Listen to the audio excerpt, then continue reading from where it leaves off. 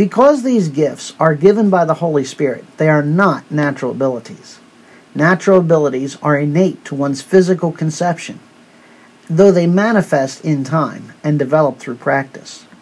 Spiritual gifts, on the other hand, are received at the new birth and must be recognized and developed. Whereas natural abilities can be used for one's own glory and God's glory, spiritual gifts are solely to be used to glorify God. There are 4 passages which outline the various spiritual gifts available. Romans 12, 6-8, 1 Corinthians 12, 6-10, 1 Corinthians 12, 28, and 1 Peter 4, 11.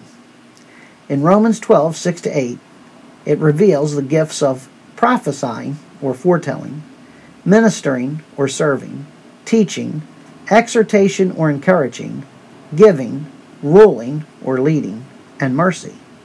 In 1 Corinthians 12, 6-10, it gives us the spiritual gifts of wisdom, of knowledge, of faith, of healing, of miracles, of prophecy, of distinguishing between spirits, and of tongues.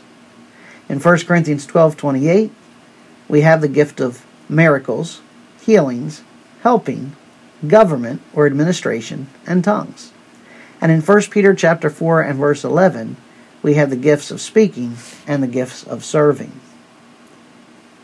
Further, the gifts of the Holy Spirit can be broken down into 2 divisions, functional and dorative. The functional gifts are those gifts which are classified as serving gifts or speaking gifts, based on 1 Peter 4:11. The dorative division of gifts classifies the gifts into 2 categories, temporary and permanent.